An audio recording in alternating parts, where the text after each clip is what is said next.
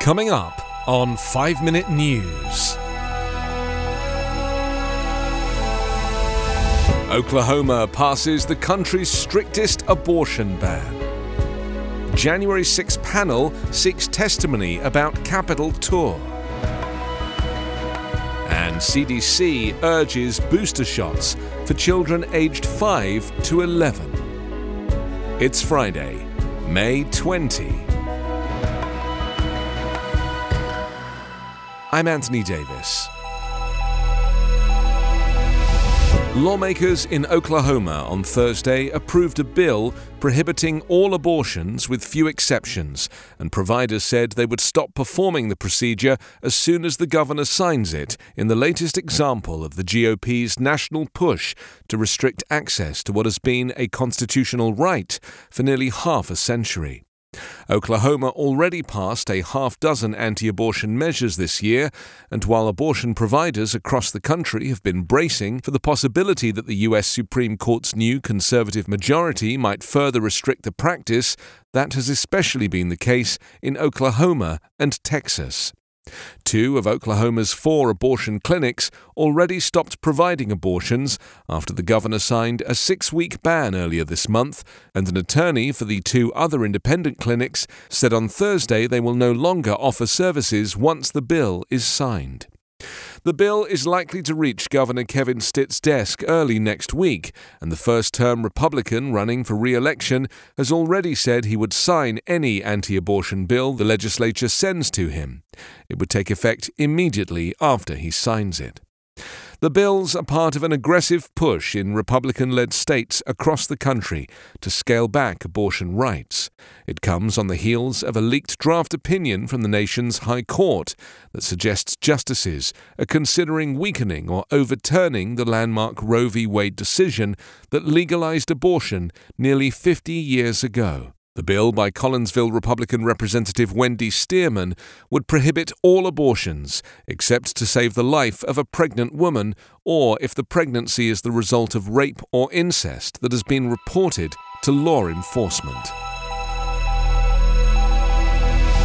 The committee investigating the U.S. Capitol insurrection is asking a House Republican for more information about a tour of the building the panel says he led the day before the deadly attack. The committee's letter to Georgia Representative Barry Loudermilk on Thursday is the latest attempt by House investigators to obtain cooperation from GOP lawmakers in the probe of the January 6, 2021 attack. Supporters of then-President Donald Trump violently broke into the Capitol that day and interrupted the certification of President Joe Biden's victory. The voluntary request comes as the panel has already conducted more than 1,000 interviews about the insurrection, and it prepares for a series of hearings in June. The questions about the tours of the Capitol ahead of the attack have lingered since the days afterward, when Democrats suggested that some Republican members may have helped the rioters. But so far there has been no public evidence of that assistance. The letter to Loudermilk said that Republicans on a separate panel, the House Administration Committee, had previously said they reviewed security footage from January 5th and said there were no tours, no large groups, no one with MAGA hats on. Loudermilk is a member of that panel.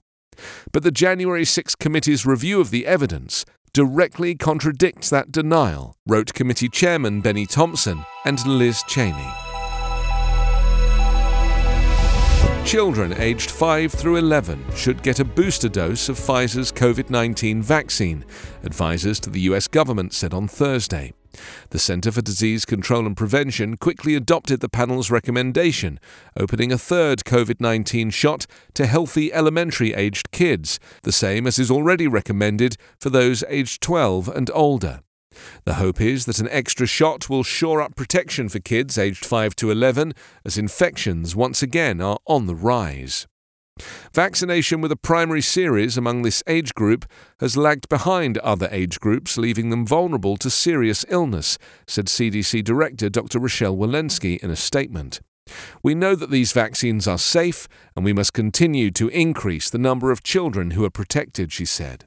Earlier this week, the Food and Drug Administration authorized Pfizer's child-size booster to be offered at least 5 months after the youngster's last shot.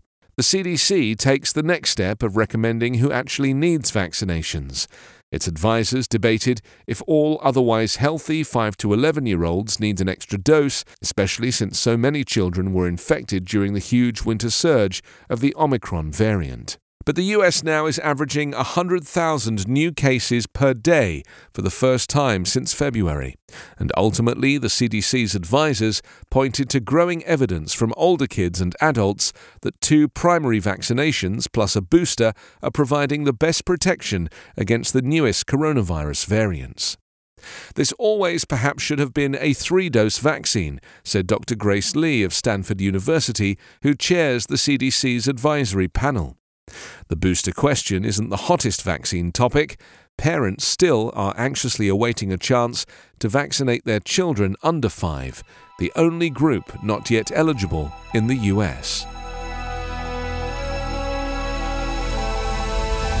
You can subscribe to 5-Minute News on YouTube with your preferred podcast app. Ask your smart speaker or enable 5-Minute News as your Amazon Alexa flash briefing skill.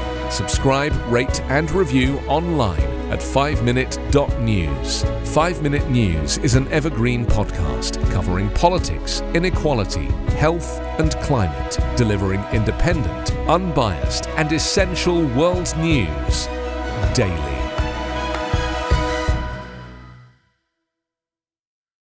On the morning of August 1st, 1966, shots ring out from the observation deck of the clock tower on the University of Texas campus. It marks the infamous beginning of the modern era of mass shootings in America.